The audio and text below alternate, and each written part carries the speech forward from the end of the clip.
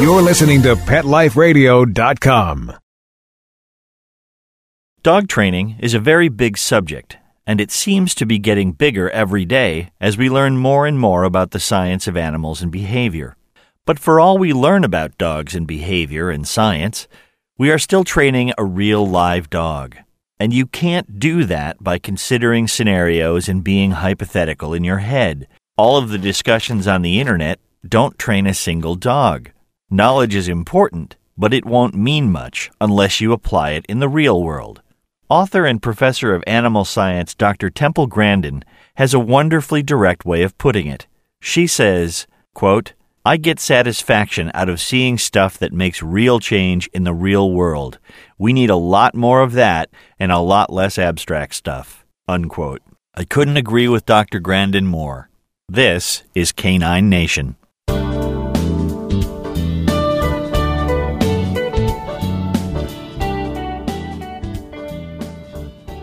In addition to these podcasts, Canine Nation appears at Life is a Human, the online magazine.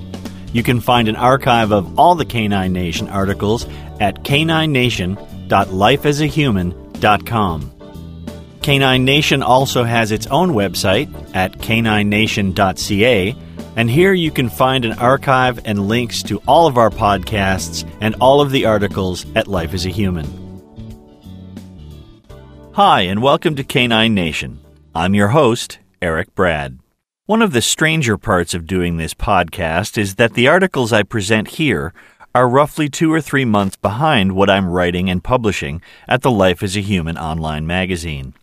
That might seem odd, but it's just something I agreed to for the folks at Life is a Human. If you want to read the latest and greatest, you can go there and read words on a screen. Or you can just wait a little while and I'll podcast it for you soon.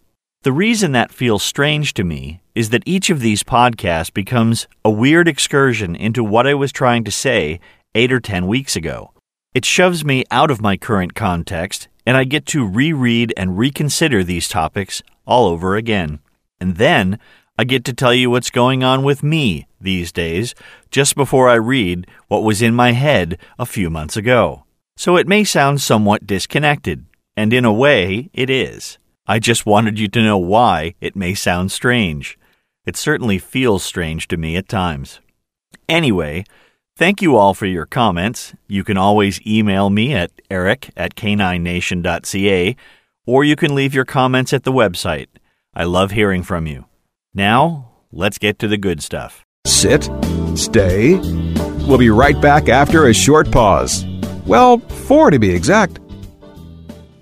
Hi, this is Tim Link, animal communicator and pet expert and host of Animal Rights on Pet Life Radio. Have you ever wanted to know what your pet is really thinking? Do you want to find out if they truly understand what you're trying to tell them? Ever wish you could build a better understanding and closer relationship with your pet? Well, now you can. Learning to Communicate with Animals is a 4-part on-demand workshop. In the workshop, you'll learn the essential techniques that are necessary to communicate with animals, including what is animal communication, breathing correctly to achieve the perfect state to communicate with your animals at a deeper level, using guided meditation exercises and method to communicate with animals, and how to send and receive information from your animals. So if you're wanting to learn how to communicate and connect with your animals at a deeper level, visit PetLifeRadio.com/workshop and purchase and download Learning to Communicate with Animals. You'll be glad you did.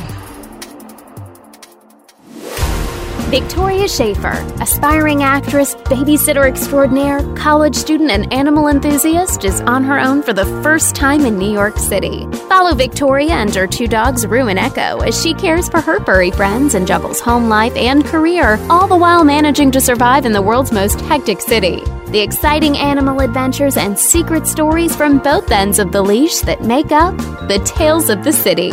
Every week on demand, only on PetLifeRadio.com.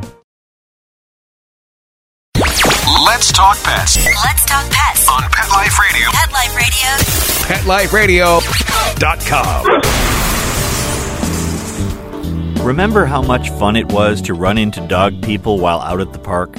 Especially if they were as into dogs and training as you were. I always looked forward to those chats with like-minded people where we could compare notes and share ideas.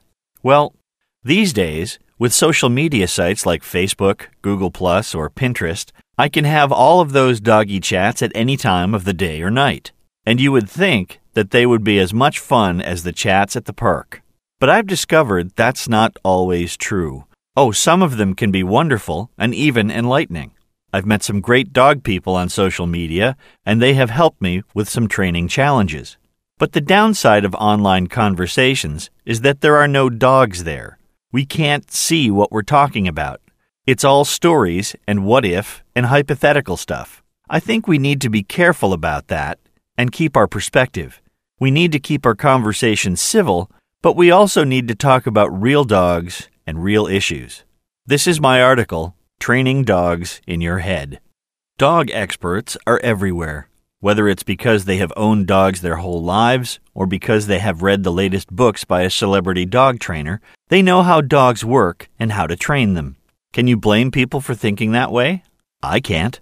Dog people love talking about dogs, and the diversity of opinions and information makes for some fascinating, enlightening, and frustrating conversations. But now scientists have taken an interest in dogs and dog behavior and are presenting us with lots of new information on how to live with and train our dogs. And those conversations have gotten even more, interesting. With the emergence of the internet and social networks like Facebook, the debates about what is right and wrong in how we train dogs have exploded onto millions of computers. Now dog owners around the world have those doggy debates at all hours of the day and night from the comfort of their sofa, bedroom, or home office. You would think that all of this conversation would be a great benefit to the dog world. Input from tens of thousands of training professionals, pet dog owners, researchers, and scientists could raise our understanding and awareness of dog behavior and training at an incredible pace. You would think so, but, in the words of a dear friend of mine in the dog world, not so much. There are reputations and egos at stake here.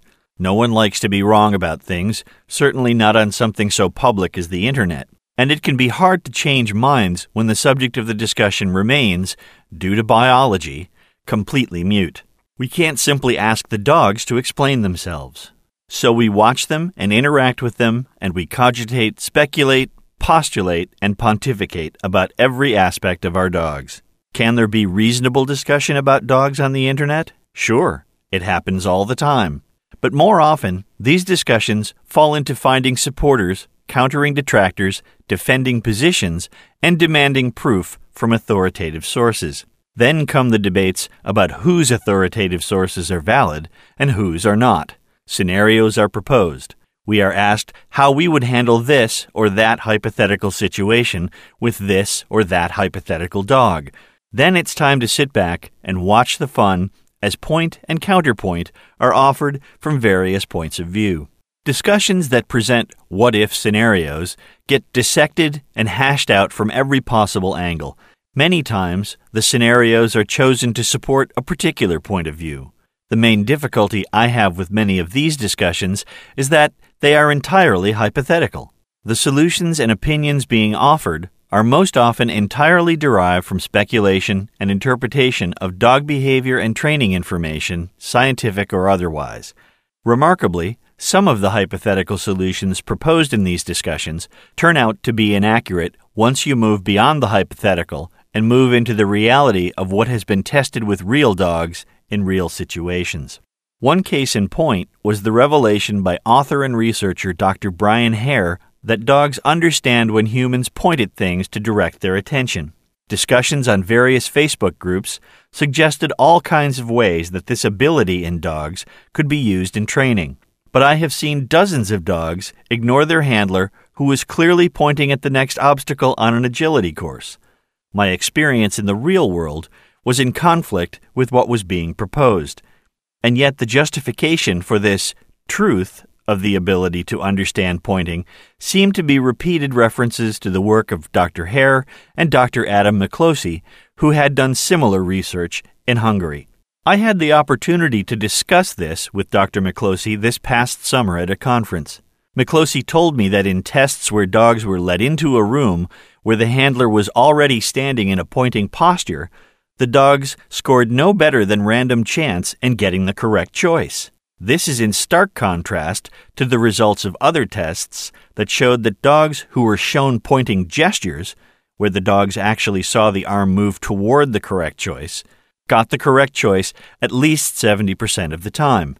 So, did the dogs learn the concept of pointing, or were they just following some instinctive response to follow the movement of the tester's arm? A good question, and one that is being studied further in many places. The problem is that the online discussions can continue to point to these studies and use them in training the hypothetical dogs.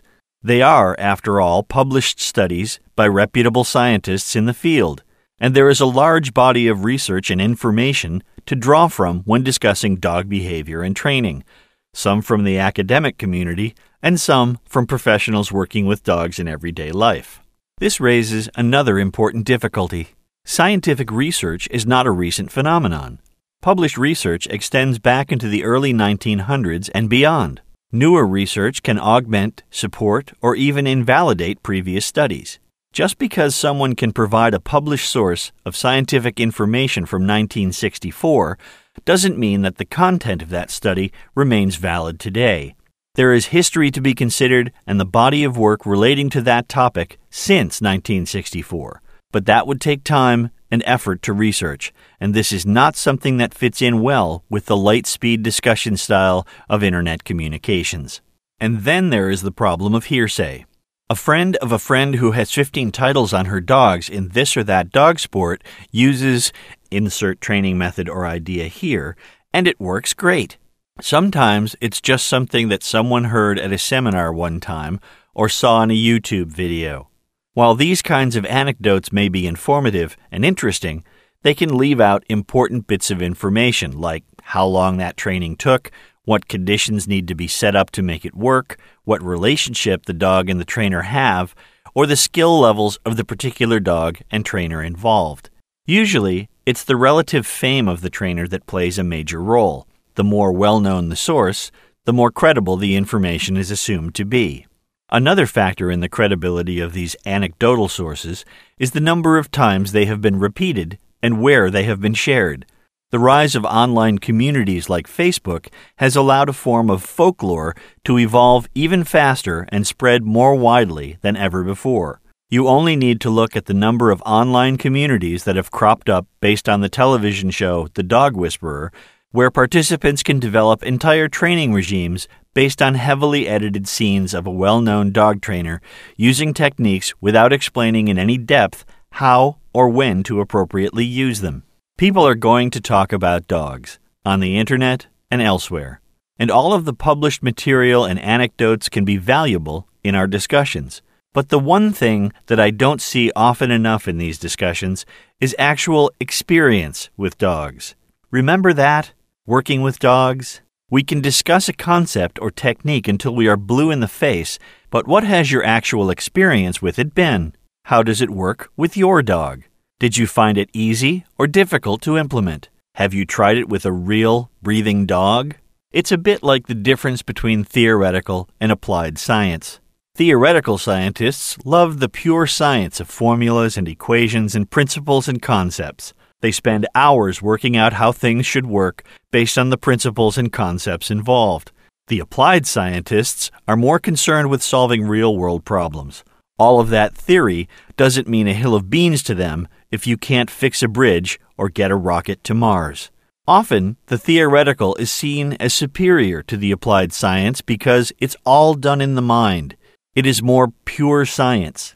Granted that theoretical science has provided many important contributions to mankind's body of knowledge, but applied science gave us electric lights and the internet. So the theoretical discussions out there on the internet about training hypothetical dogs can have its value, but we shouldn't lose sight of the applied nature of what we now know about dogs and training. One of the key functions of applied science is to test theory under actual conditions and see if they are in fact valid, or if they require some revision based on the new data that we may gain. You remember data, right?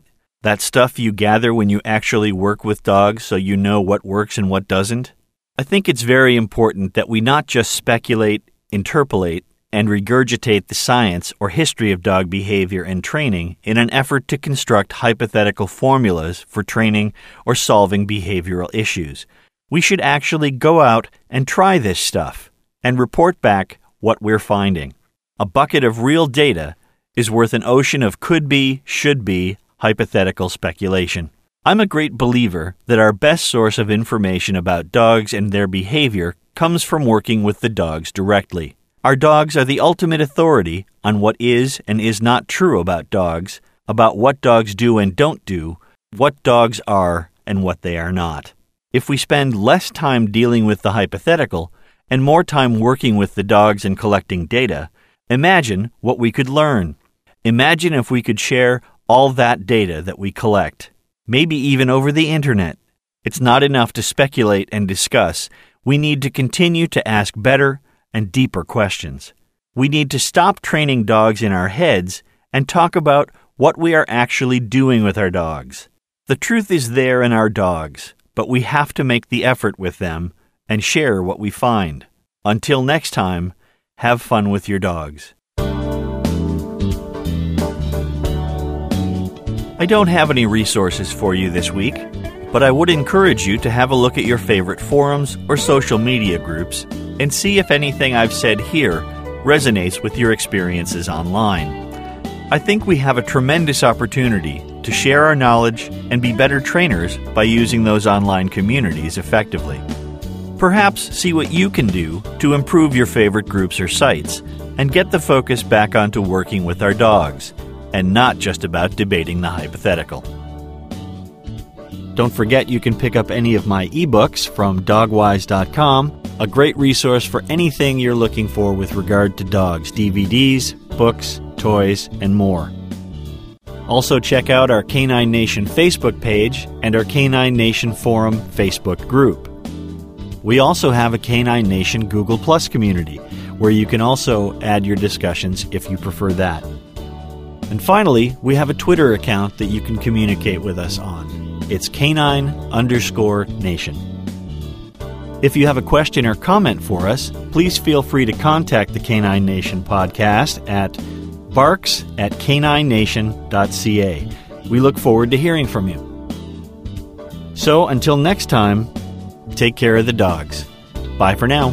Let's Talk Pets, every week on demand, only on PetLifeRadio.com.